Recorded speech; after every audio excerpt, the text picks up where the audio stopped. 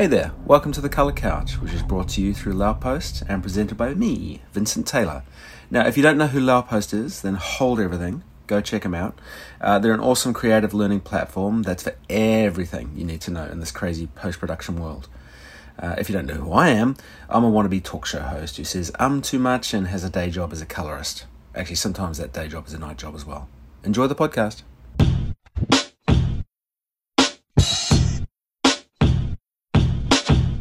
You're sitting on the Colour Couch with Vincent Taylor. I'm a colorist for film, television, and everything in between. When my clients come into the colour grading suite to work on their projects, they sit on this colour couch of mine for an hour, or a day, or weeks on end, depending on the project. Those clients might be directors, writers, producers, or cinematographers. It varies considerably depending on the project. Now, while working on the project, we talk about a whole bunch of interesting things. Sometimes it's colour, but not necessarily, and that is what the Colour Couch is all about. It's a glimpse behind the curtain of film and television. The podcast will talk about colour from time to time, but it's really about what brought my clients, my guests, to the Colour Couch. How do they get to this place in this crazy industry, and what keeps them coming back? I love the conversations I have, and my hope is that you'll love them too. So squeeze in, there's plenty of room, cuddle one of my Bill Murray cushions, and let's have a chat on the Colour Couch.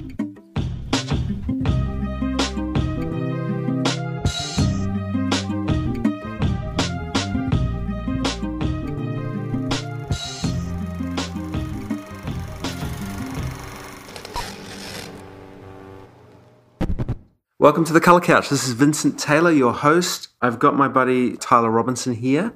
He is a colorist at MPC, and he's painfully aware of my podcast recordings. But he's let me in on a little secret. Go on, tell me about the warm-up. So there's one warm-up I used to do in my choir days. Okay.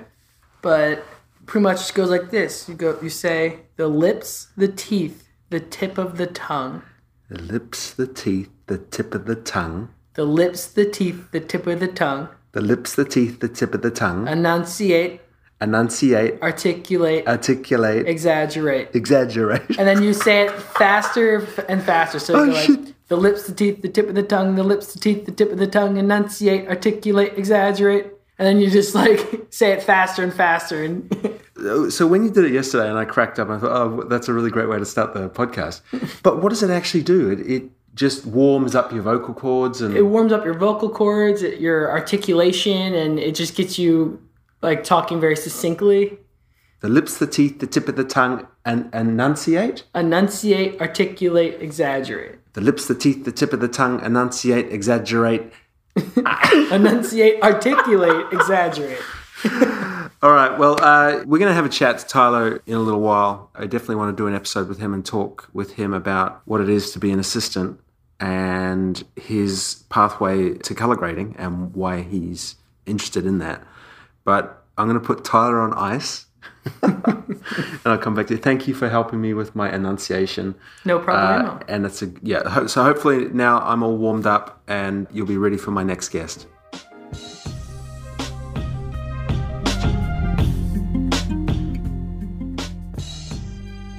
So welcome to the Colour Couch. Sitting on the Colour Couch with me today is my very special guest, Bibby. I'm your host, Vincent Taylor, and if I'm really good, I'll edit this together and it's going to sound amazing. But Alan just asked me what this show's all about. So normally I've only done one episode. So in the previous episode, I did a little spiel beforehand about what the Colour Couch is about, but Alan has very kindly asked me what it's about, which is a brilliant setup, right? Life of service. Yeah. I love to serve. Yeah. Do I have to pay you for that? No. Great. Payment in kind. So even though it's called the Colour Couch, and even though it takes place in a colour grading suite, and even though I'm a colorist, the podcast is not necessarily about colour. It's about what brings people to the Colour Couch and what their connection is with this industry or with this room or with myself. And the last podcast that I did, I don't believe we mentioned colour once. We just talked about what got the guys to where they are now. So a little bit of backstory. So I met Alan when I was working as a colorist in Shanghai. and Alan came over to do a car commercial, and we wore pajamas in the colour grading suite. But we'll get back to that later. First off, just to kind of introduce you, what's your background and what is your job? I'm a director, mainly commercials, music videos, shorts. Everything is very short form. I'm not saying it won't be, but I kind of exist in that world where it's a poem rather than a novel. And that's something that I love. I love that world where everything has to be communicated within 30 seconds or within 4 minutes. It's always been something that fascinated me because I come from a design background, fine arts background, rather than a filmmaking background. So for me, the idea that you have this very, very short window of time to communicate with people and to try and communicate ideas, stories, narratives, concepts is much more in the world of like what I'm used to in terms of like of print design or a still image. So that's kind of the world that I exist. A lot of the work that I do is, revolves around my fascinations and interests. I really believe that to do something well, you have to love it. So I do a lot of car work because I'm a huge gearhead. I do a lot of kind of fashion and tech because those are my obsessions. And that idea that we have this kind of this sandbox to play in, and I'm incredibly fortunate that people will actually not only pay me to do it, but also pay the money to actually produce all of these things. It's something that I feel very, very lucky and grateful for. But so I exist in that sort of sphere, that sort of world where it sits in the kind of the advertising sphere, or the kind of the cross between advertising and technology and music. And that to me is just very, very fertile ground. Mm. So you mentioned a design background. So we have certainly one thing in common, and that is where we were brought up. So, but tell me about where you're from originally, and then you went to design school, or how did you get into this? Yeah, I grew up in New Zealand, like Aotearoa, to first generation immigrants. My mother was from South Africa, my dad English. They met in South Africa. Didn't want to raise kids there because obviously, apartheid. It was a pretty dark period there. And they moved sight unseen to New Zealand. And I was raised in a really beautiful kind of bucolic, oceanic life. And I never really knew what I wanted to do. I knew that both my parents, although they were both like scientists and academics, they were both intensely creative humans. And so I never really knew what I wanted to do. I was fascinated by, I was a big reader. I was fascinated by art. I kind of studied physics and economics and just this really kind of scattershot sort of thing. And when it was time to go to university, my parents had a very open-minded attitude towards it, where they were like, we don't care what you study, but you have to study something. You have to go to university and study something. So I was like, I don't know. Okay, I don't know. What's interesting? And my best friend at the time was going to design school. Victoria University, my alma mater, had just started a 4-year design program that was focused more on kind of theory and the academic aspects of design rather than it being a trade, which I think is how it had been perceived before that. So I was like, okay, well, I'll try and get in. I had a portfolio that I'd done on a trip with my parents, where it was literally just drawings of various kind of artifacts from the Vancouver Museum and some drawings from Italy and somehow managed to get into art school based on that. How old were you then? I would have been 16. So my mother grew up in South Africa, but her parents were German. They'd fled Germany during the war, and so she'd had a very European upbringing. And when she saw me at age 15, losing interest in art, and she was like really disturbed. She was like, why? You've always been fascinated by this and now you don't want to do it anymore. You don't want to go to class. You don't want to do anything. And she's like, show me the work that you're doing. And I showed her, and I remember this very clearly. It was because New Zealand's an incredible place. It is about as far as you can get from anywhere else in the world as well. So we were studying Botticelli, and I'm like, yeah, we're studying Botticelli's Venus. And it's like a black and white photocopy 4 inches across. And I'm like, I don't know why this is interesting. She looked at it and she's like, I absolutely get it. So, she put us on a plane and we went through Europe and saw all of the originals of these pieces that I'd been studying but like had no interest in. And I remember just going to the Louvre and just being like just so blown away. And I'm like, now I get it. So I had all of these drawings that I'd done over that trip, which was, this kind of reconnection with like why these are such amazing pieces of art and human endeavor. And so that somehow got me into art school. And I think I was like out of the entire crop, because it was like, a large, I think it was like 300 people going for 50 places or something, and I was like number 50 that got picked. Like I just scraped in. And so I did that and then cross-credited that with all of my university courses, because I also was going for a BA in psychology. So I was cross-crediting, these design courses and photography courses with psych and statistics and Middle English literature and that sort of thing. So it was a real, just this weird scattershot education that I kind of put together myself, just because I was like, okay, well, this seems interesting and that seems interesting.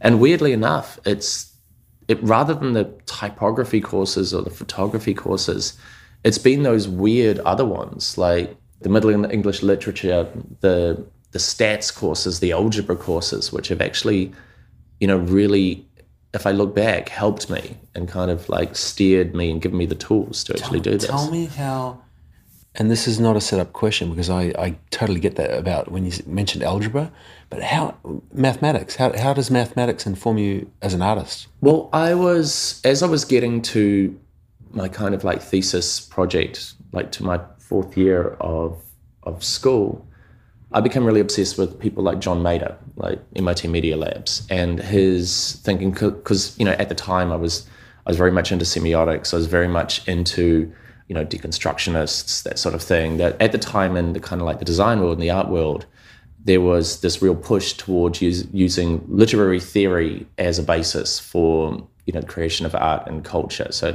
things like David Carson, Reagan Magazine, he was looking at kind of like the deconstructionists as a tomato, like all of those. Because again, the crossover with music, it was like album covers that got me into wanting to make art and wanting to make music videos, that sort of thing. That's great. And so I started getting into kind of like people like John Mader, and their whole thing was like, look, if you're using a tool, what you're going to create is always going to be based around the tool. If you're going to be using Photoshop, you're going to be creating work that the designers of Photoshop and the writers of Photoshop thought that you should be able to do. The things that are easy or the things that are possible are things that they thought that you should do. So you're following their program. You're not following your program. So Mader was a big fan of kind of like creating your own tools. So, and how do you do that if you're working in a digital medium, which, everyone does to some extent these days, is you create your own tools and you write your own tools. So I taught myself how to code. I was using the software at the time where it was like, I had to learn like JavaScript, I had to learn Java, I had to learn Macromedia Director was one of the pieces of software, and all of the algebra and all of the stats was like how I could actually do things like write like a rudimentary 3D engine to kind of like actually make my own art. So I got very much into that. VRML, which was kind of like an early VR kind of 3D coding language to like actually kind of start to build your own worlds, which like now seems very obvious. Like, we have like Unity and Unreal and that sort of real-time engine, but at the time it was like incredibly, like forward thinking. So, that's kind of what I got like really into and really obsessed by. And when I left school, that's all I wanted to do. I just wanted to kind of like lock myself in a dark room and make these weird kind of code-based, algorithmic-based pieces of art. And swiftly realized that even that alongside a dishwasher job wasn't going to be able to feed me. So I started having to look outside of that and, re-entering the kind of like commercial business world. But, that was, what all of those other kind of like weird classes and kind of like viewpoints and various teachers and mentors like gave me was the ability to kind of realize that I didn't have to follow this strict path. And like, it wasn't about kind of, okay, you come out of here and you're gonna become a photographer because you did the photography stream. You're gonna become a graphic designer. You're going to go and work in an ad agency. I was like, I don't know. I mean, seems like there's a lot of other really interesting things that I could actually kind of all feed into making my own work. It's interesting.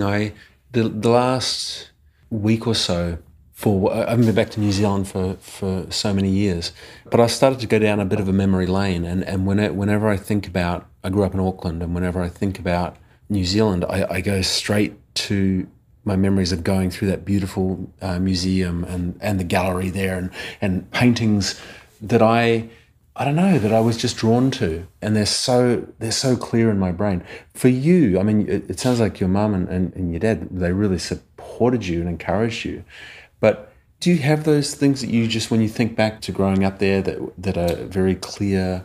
Oh, touchstones? Oh yeah, you mean specifically in the kind of like in terms of like art and inspiration and that sort of thing? Yeah. I mean, it's like, you know, both of my parents, again, they were like, you know, like hardcore academics, scientists. My mother, you know, trained as a low temperature physicist. She was working as like at the kind of birthplace of digital computing when they were trying to get room temperature superconductors to increase the speed of my father was a nuclear physicist, but they were both, if they'd have grown up in different times or different opportunities, you know, they're both incredible artists, like in their kind of like later life, like they both paint, they both have, you know, like just an incredible eye, and that's become their focus later on. My father moved from, you know, hardcore science to science management to science politics to ending up the vice chancellor of the university that I went to after I was there, and the head of the design school, which I found fascinating because I was like, you know, rather than it being something where it's, I think generally you kind of like follow your parents' footsteps. I'm like, you're following mine. But I mean, they were always, you know, like art and music was a huge part of my childhood. And, you know, we were very lucky. Like Wellington is a tiny little city. It's the capital, but I mean, Auckland is really the capital. It's like 1.5 million people, which is still only about 4 city blocks in New York. But Wellington has always been just such an incredible cultural center, like both from music to art to, you know, everything from plays to just culture in general. And especially at the time, it was incredibly fertile, like tiny, like 400,000 people.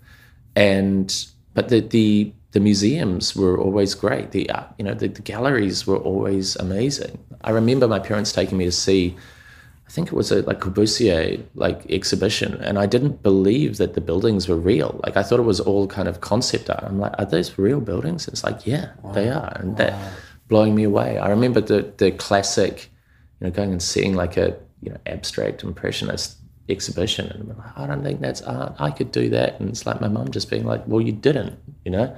Yeah. Like you think of something and do that, then yeah, it might only be like 4 lines, but they're the right 4 lines, and they're 4 lines that evokes emotion and evokes thought.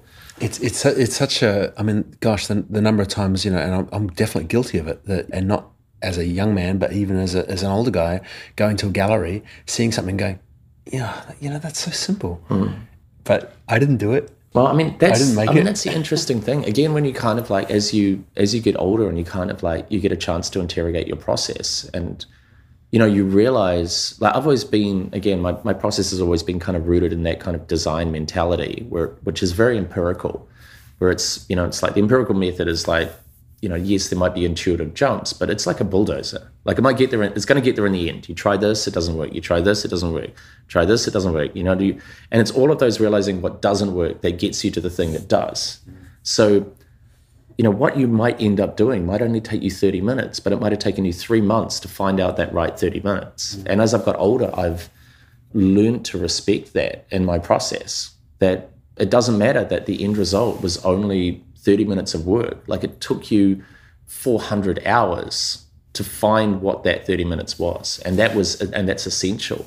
So just to kind of allow yourself to make those mistakes, to figure out what it doesn't need to be. And also like realizing what that process is in terms of collaboration. Because I mean, that's, again, it's, if I go back to when I left university and I didn't, you know, what I saw as my process was a very solitary one. And then realizing what I love about what I do now is that it's intensely collaborative and intensely social. And it's all of these amazing people with their amazing different abilities and experiences that are kind of, we're all going to go together and move together and end up with a result that's bigger than each one of us. But realizing what other people's process is as well and how mine can tie into theirs. Like even when trying to, if you're asking someone to take it too far, so you know that it's too far and then dial it back, which I always thought was kind of a failing. Or when someone is asking you to do that, like, can you do that? And you're like, well, it's going to be too much. Like, I think this is good. But realizing that we have to try just to know that is too far and come back. I mean, I do that even in simple terms in colour grading. I was doing some teaching a couple of weeks ago for some kids and showing them with colour and I was saying, okay, let's put some more green in that. And I'd see them all just edging it in. I said, no, put heaps in. Yeah. Put heaps in and then come back. Yeah. Let's go too far and then come back. Let's find our limits like that. I mean, we always joke about the whole split the difference thing, which is like the most basic cliche kind of comment that you get from a director or an agency creative or whatever. Like, oh, okay, it's this, now it's this. Can we just go right to the middle? And it's just like, it's like, why are you saying that? It's the most basic thing. But there's a truth in that in terms of like, okay, I asked you to push it here just so I know that it's too far. Like that's where we don't want to go. Okay, let's dial it back again. I get clients who are conscious that phrase is very, very common. And so I get all these very creative ways of them saying it without saying it. It's absolutely. Great. It's like you need to put up like colour suite bingo on the wall with all of those kind of sort of things. Like just have fun with it. Just have fun. Split the difference. Crush the blacks. All right. So you've gone from design school. You've gone into a place of directing. Now was that still in New Zealand or did you? No, I mean, it's one of those weird things that I was talking about this at Semi-Permanent Design Conference a few years back, where if you look back, hindsight's 2020, and you look back and it seems like everything made total sense in terms of like your progression that got you where it feels like a straight shot. And, but like it absolutely wasn't. Like I made what would quite conclusively the wrong decision at every point. Like at every point, like I made the decision to do something that I found personally interesting rather than something that was a good career move, whether that was financially or in terms of establishing myself or anything like that. So I made this kind of serpentine kind of path through all of these different fields. I mean, I've worked as a graphic designer, as a web designer, as a writer, as a script writer, as an agency creative, as a photographer, as a music video director, as a commercial director. And it was in finding that sort of path, like each one of these things doing each one of these things has informed me and added to what I do now in various ways. But at the time it was like, I would see other friends of mine who knew exactly what they wanted to do and were just like laser focused on getting to that point. And I'm like, I don't know, like I'm doing this. This is feeding certain parts of my mind. And do you think, talking about 2020 vision or looking back, do you think that those friends were laser focused or were they doing a similar thing where they were? Well, I mean, some of them, yes, they knew exactly what they wanted to do. And I've always like really respected that. That's not me. But it's like, they knew exactly what they wanted to do and they were going for it. And a lot of them have been incredibly successful. That's what they've put the time into. That's what they've put their 100,000 hours into. And others have kind of achieved that goal and then realized that they didn't actually want that goal as well because it was a decision that they made when they were quite young. But I mean, I've also like my peer group, especially, I'm talking about New Zealand and about Wellington, about how fertile it was. Like, I don't know whether there was something in the water, but if I look at my year and at school and that sort of thing, and like, the people that have come out of that, it's an incredible crop of people. I mean, like you have like Taika, who just won an Oscar for Jojo Rabbit. You have Brett and Jermaine, who've done incredibly well as Flight of the Conchords. You've got Toby Barrord, who created Love and Hip Hop, like one of the biggest franchises in American television. You have like Carlo van der Rohe, who's like, developed this, his own proprietary technology and lighting systems. It's like, it's an amazing group and year and couple of years of people. But a lot of those guys, like some of them knew exactly what they wanted to do, and some of them kind of like thought that they really wanted this and then realized that in fact they wanted this. And but you know, everyone has their own route and their own kind of way to get to where they're happy. And you know, some people need more experimentation. I mean, for me, it was definitely, you know, I like these aspects of doing that, but I don't like the very kind of solitary aspect. There's not that kind of mystery and synergy that comes from working with other people. I like doing this, but I want more control. You know, it's very much a kind of a, you know, a path of kind of a journey of exploration. But again, you look back and you're like, oh, everything makes sense. But at the time it's very much like, I don't know, well, I'm going to try this because it fascinates me. So as far as that route that you took, so here you are now in New York City. So how long have you been here? I've lived here almost 20 years. Wow. Yeah. So this is home? This is home. I mean, it's like half my life. This is where I'm raising my son. It's not somewhere that I'd been to New York before, and before I moved here for good. I moved here in 99, and I'd been here before, and it just didn't click with me. And, you know, I moved here with a girlfriend, and she, you know, I'd come out of a long distance relationship. I didn't want another one. I'd moved back from Europe to New Zealand, and she moved to New York because, you know, she got a scholarship to Columbia. And I was like, fine, I'll move here. It's difficult. I got to get a visa. I don't want to live in New York. And, you know, that relationship didn't last very long. But by that point, I'd fallen in love with the city. I'd fallen in love with New York. And the city's gone through so many changes, but it still has a magic that I still love. I still fall in love with the city every day. But the opportunities that it gives you is incredible because it is difficult to live here. It's like it smells in the summer and it's cold in the winter and it's incredibly expensive, and you know, it'll crush your dreams on the regular. But everyone who lives here wants to live here. It's difficult to live here. So you're surrounded by people who are driven and exceptional and interested in life and focused on that. And that is just priceless. I mean, that's what I love. I love the people I know. I love the people that I randomly meet. It's like you can randomly meet someone in a restaurant or a bar and they're fascinating. And that's something I don't think you get in many other places in the world. What have you been working on recently? I've just come out of a 6-month burn of commercials and campaigns, which has been amazing and very intense. So I went from doing a concept film for Lexus to campaign for new campaign for Chevy, to working for Goodyear tires, to working with Paula Abdul, to like just back to back. And so now, you know, with all of that, which like again is work that I'm very proud of, but is very much in the kind of commercial filmmaking sphere, I'm, you know, now taking a minute to kind of get my feet on the ground again. Like I haven't been in New York for 6 months. So connect with my life here again, but also, you know, just do some projects that are more just passion based. I'm doing a music video for a young rapper next week, which I just really like his music. It's just like, he's, you know, this really interesting young kid from Hell's Kitchen, and the music's great. You know, he's an amazing poet. And, you know, just doing something with that, just being able to say, okay, you know, like we can take all of our skills and experience and contacts and do something which is going to be really amazing and interesting with very little money. So that, I've got a couple of other projects on the boil which have, you know, a more cause-based, which I think is also really important.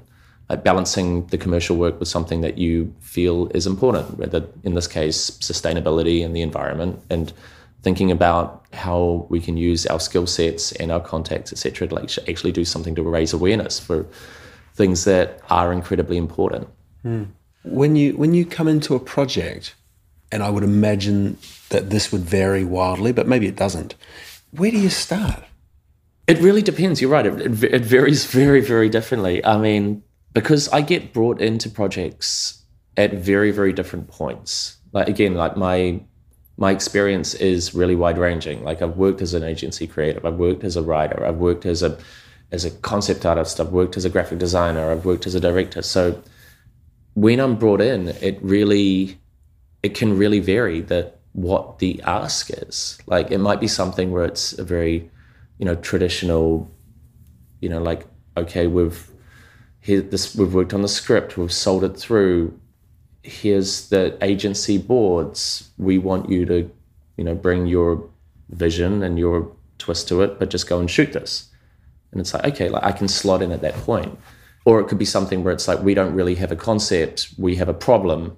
Can you help us solve this problem? And the end result might be something, it might be a film, it might be a suggestion as to like how they change their business model. It could be anything. And I find those very, very interesting as well. I've been doing a lot of client direct work over the last couple of years, and that idea of just being able to embed within a problem and then figure out what the solution is. So, there's no script, there's no tagline, there's no boards. It's starting at that point where it's open. Like, we don't even know. This might be a campaign. This might be print. This might be, we actually need to just hire a couple of people to do this sort of thing. And that's one thing that I find very fascinating. So, but those are the extremes. Like, one, it might be just something where like, we want you to cast some people and find locations and shoot this. And it's very not straightforward, because the reason why this work is interesting is that it's never straightforward. But there's a very obvious process. Or it could be something where you're starting right at the start and everything is open.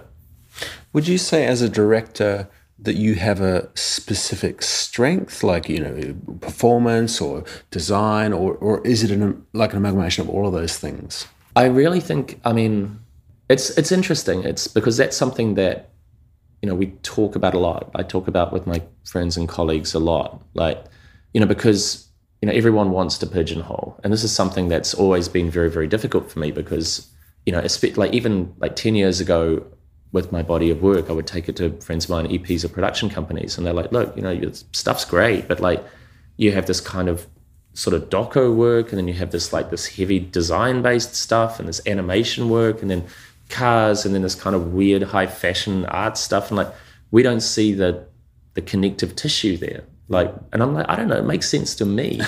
And it took years to kind of build that connective tissue. So now when I show my body of work, my reel, they're like, okay, like I get who you are.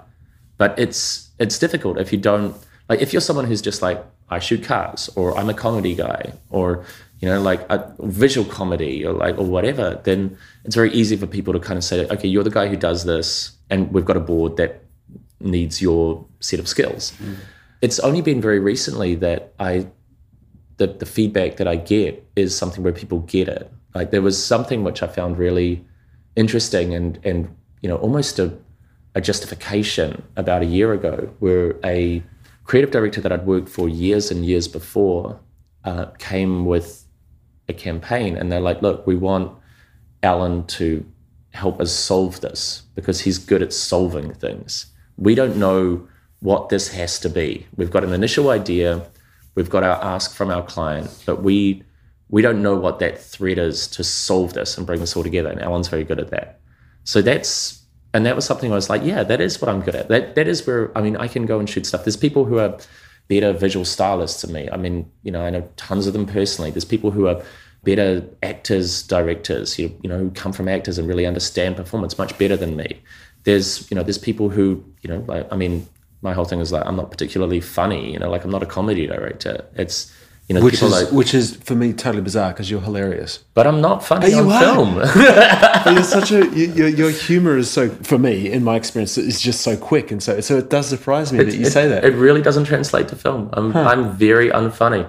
So and I've heard this from many people, but it's so hearing that, and I was like, yeah, that is what I'm good at. Like, I'm good at, and that's why my work has this like big disparity, because the through thread of all of these things is like figuring out that kind of like that thread that like this is what's important, and whether that's a like a kinetic type piece, or whether that's just a really honest piece of like documentary human filmmaking. Like, that's the kind of the thread that goes through it. It's like kind of like finding into this like this line of truth, and then focusing everything around that. So is there something that you haven't done in your career that you go, I'd really like to do comedy, or I'd really like to do? Is there something like that, or are you kind of content for those things to come up organically? There's absolutely things that I really want to do. There's that the work that I'm doing right now is a stepping stone towards. I see. And in the same way that I was saying that, I love the kind of like the short film, short form koan poem sort of idea.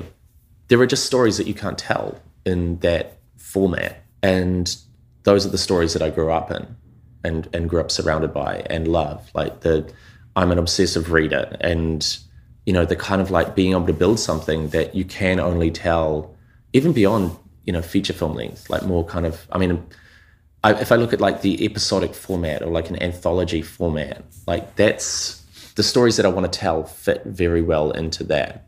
Like if you look at something like a Twilight Zone or a Black Mirror or that sort of thing, where they can be different stories, they can be different worlds, they can be different world building, but there's an overarching message that all of these different things fit in. So that's my next step is moving into kind of like take everything that I already do and then be able to kind of like the stories that I love and the stories that I'm obsessed by and the stories that I write, how do I then take these techniques and this experience and then use that to tell those stories? So are you saying that would be something episodic then, potentially? I'm fascinated by the format because I figured this out. It's funny, like looking back, the first time that I really realized that, like sitting there looking at narrative arcs, it was 24, which has not dated well. But when 24 came out and that idea that, there were 24 hour-long episodes and it was in real time or close to it, but how do you can't use just like a traditional 3-act structure over a 24-hour period. And I watched it, like literally, I remember it was like in Paris, watching it on DVDs and just sitting up, like we would sit up for 10 hours and not go to sleep, like jet lagged and just like watch 10 hours in a row of this. And it's like, okay, so there's the big kind of 3-act structure, like traditional, like Joseph Campbell sort of thing. But then within those, and that's what, each one of those is 8 hours. And within that, there's 3 acts. And each one of those is like 3 hours. And within that, there's 3 acts. And it's kind of like fractal sort of thing and storytelling to the point where like each hour has like 3 acts and kind of like, it's got a turning point and it's got like an intention, an obstacle. And then that then fits into the larger one. And I became, like realizing at the time, because that was before binge watching was really a thing, because also those shows were like once a week, and seeing how that's like transferred to like the Netflixes and the Hulus, where they will release a whole season, like 10 hours in one go, and people will sit and watch it. So the idea that you can get, there's negatives, of course. Like I love the experience of going to movies. I love the fact that I turn my phone off and I'm committed 100% to watching this piece of art for an hour, 2 hours, 2.5 hours, 3 hours if you want to talk about The Irishman. But and you don't get that when someone's sitting there watching Netflix on their laptop in bed. But what you do get is they will sit and commit to you for 10 hours. Like what's the kind of story you can tell in 10 hours is different from the story that you can tell in an hour, and deeper and richer. And you can really investigate who characters are and what how they feel about certain things, and it can change. You can have evolution through this period. So I find that fascinating. And I look at shows like Chernobyl and the world building that goes into that. It's incredible. And I just find that so phenomenal. I look at that and I'm just like, what an absolutely fantastic piece of work. I was thinking as you were saying that that thing about going to the cinema, turning off your phone, being lost in that world is a huge part of it. And then the other part is experiencing a film with other people in the cinema. That shared experience. Shared experience. But then I thought about that from an episodic point of view. You pick something like, Breaking Bad or one of these big things that becomes this phenomena, and it becomes this shared experience, this water cooler talk, or it becomes this, oh my gosh, did you see the latest? So it becomes a different shared experience, doesn't it? Not happening in an hour and a half, but happening over weeks and weeks. Yeah. It's like, because I think that idea, that's something that drives us as humans, is to like how do we connect? I look at why do people drink? Why do people do drugs? It's like kind of like, I've never been chasing my demons away for that sort of thing. It's like I feel like a lot of the time, like those, it's not the fact of getting out of your head, it's getting into the same mind state as other people. So we're doing the same drugs together. We're all drinking together to find some commonality. And that, if I look at art, it's we're sitting and like watching this movie together, and we've all committed this, and we have the most similar, we're sitting in the same room and it's dark and we're all experiencing that sort of thing. We're all experiencing it at the same time. I find that very special. But the other thing that I find fascinating, which again kind of like loops back to what I was doing when I left school, was, I'm fascinated by this idea of a created experience which moves beyond screens. And I would always joke about the fact when I started moving into doing more car stuff, which I love because I love automotive filmmaking. I am a unashamed, no irony Fast and the Furious fan. I will sit there and watch any single one of those movies just quite happily. I'll watch Bullet, I'll watch City Rendezvous, and just for the car choreography and that sort of thing. But I would always joke that I don't get the sheet metal spots. I mean, the irony is that now I do get just the sheet metal spots, and people don't know that I come from a design background and don't know that I come from this sort of background. But I would get the weird experiential jobs. So I did work for Castrol and Lexus, where it's these big stunts, and there's an aspect of that I love that goes beyond kind of just traditional filmmaking. When we do a shoot, it's never going to turn out exactly how you expected, sometimes in a good way, sometimes in a bad way. But there's always this process. It's not in real time. Then you go and you edit it. You might tell a different story in the edit. Sometimes you have to. We didn't quite get what we wanted, but we can tell it in a different way. You have visual effects, you have post-production, you have color, you have sound design, all to kind of craft this. And what I loved about the work that was more these weird experiential things, it was almost a live event. It was almost a stunt. There were people there that had to work in the moment. And this idea that there's total skin in the game, that if it doesn't work right now, there's no saving it. There's no cutaway. There's no oh, let's take it, do another take. It has to work. That I find really fascinating. And, exciting. It's super exciting and super and terrifying, but in the best way. You're present. You're in the moment and it has to work.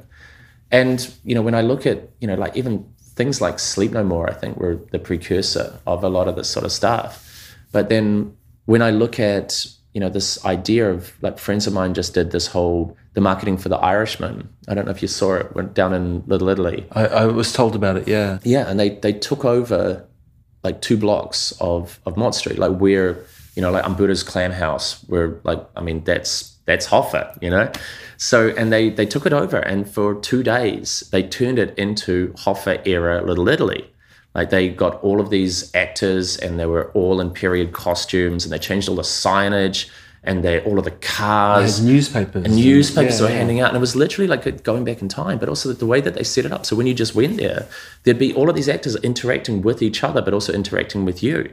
And you would go through, and your experience of that was this kind of this fascinating, and they filmed it, and it the films and the collateral and all of that sort of thing, that's all incredible, and that all becomes its own thing, the campaign surrounding it. But something like that I find super fascinating, almost a new form where it's not a play, it's not a movie, but it is all of the techniques that you're setting up, the production design, the kind of the actors, their intentions, all of that sort of thing, and then setting someone loose in there. That I find very, very fascinating right now. So you mentioned that you're an avid reader. So if there is a book that you would recommend to somebody at the moment, what's a book that comes to mind that you love? I love world building. I love writers who are in love with words. I love reading books where you're literally just dragged with them by their literary prowess. I've always been obsessed with writers like Thomas Pynchon or David Foster Wallace, where it's Gravity's Rainbow. I think I've probably read 10 times, and the first time I read it, I had no idea what it was about. I literally felt like I'd got off a roller coaster at the end of it. Just I don't know what that was, but I want to do it again. And the second time I read it, I sort of understood what happened. And the third time I read it, I sort of understood the themes behind it. There's a writer, Nick Harkaway, that I really love right now, who there's a book, Gnomon, that I've read it maybe 3 times now. It's a big chunker, thick book. And he, the first time I read it, I was I don't know what that was, but I liked it. And taking, that's, books that have that kind of density and that rereadability, and that, what they can give you changes depending on when in your life you are, I find fascinating. So yeah, No One's a fascinating book because like it's got these kind of like these, these 3 or 4 intertwined braids that go through it. But when you start up here, like they're completely disparate, and then you start to see thematic kind of echoes between them, and then they're just weaved together as it finishes in just such a virtuoso fashion, but in a way that makes you realize that you have to start reading that again immediately to then really understand what each one of these was about. Is it an older book? It's recent. It's his latest one. I think all of his books are fantastic. I read a book recently I loved. This Is How You Lose the Time War, and it's set in a world where time travel is possible, and there's 2 mutually antagonistic societies in the deep future who are trying to change the past to make their future happen.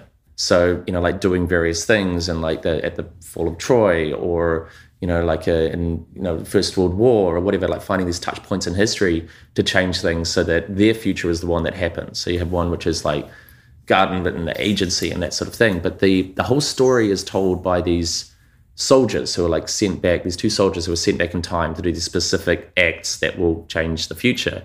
And the whole story is just told from letters from one to the other, and they fall in love. So it's love letters sent backwards and forwards by these kind of like these avatars of these mutually antagonistic, very different societies, and just like seeing them slowly kind of like learn each other and fall in love. And it's just a very beautiful story, and complex and emotional and also very, very human. I think that through everything that you've told me today, I mean, this comes as no surprise to me, from your background to the way that you've been talking about bouncing off things to find the path that you're on. The one common thread which speaks to me so clearly is that you're a storyteller. Like, you love storytelling, you love reading stories, you like being connected with that. Now, in fairness to the people who are listening, I touched on exciting adventure of pajamas in the colour suite. So maybe we can finish with that anecdote. I think that's a great place to finish. So we met in Shanghai, colouring a Volkswagen spot.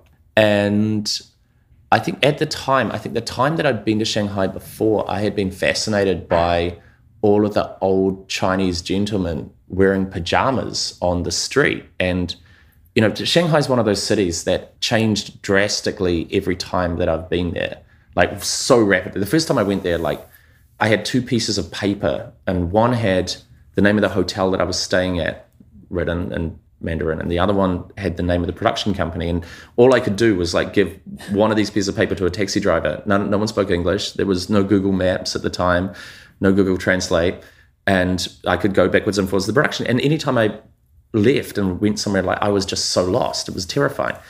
And one of the things was seeing these old Chinese guys walking down the street in their pajamas. And I was like, why are they doing that? And a friend of mine who lived there was like, it's a symbol of wealth. Like, they're showing off. They're like, I'm so well off. I've got clothes just to sleep in.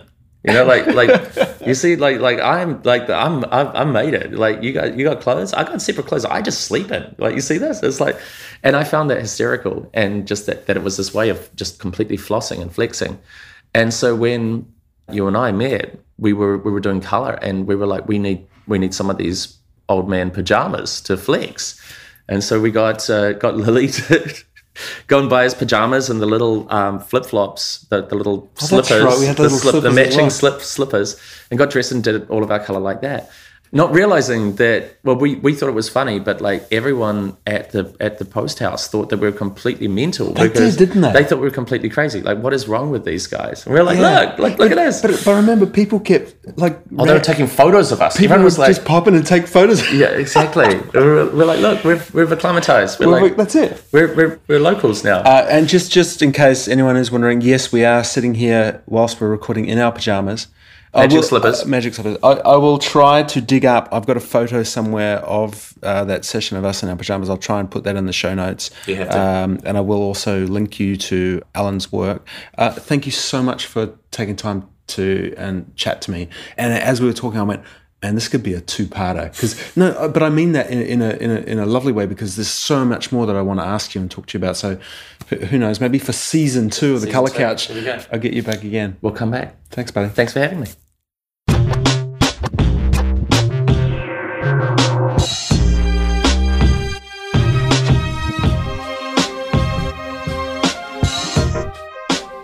Thank you to Alan Bibby for being my guest on the Colour Couch. He's looking very good in his pajamas.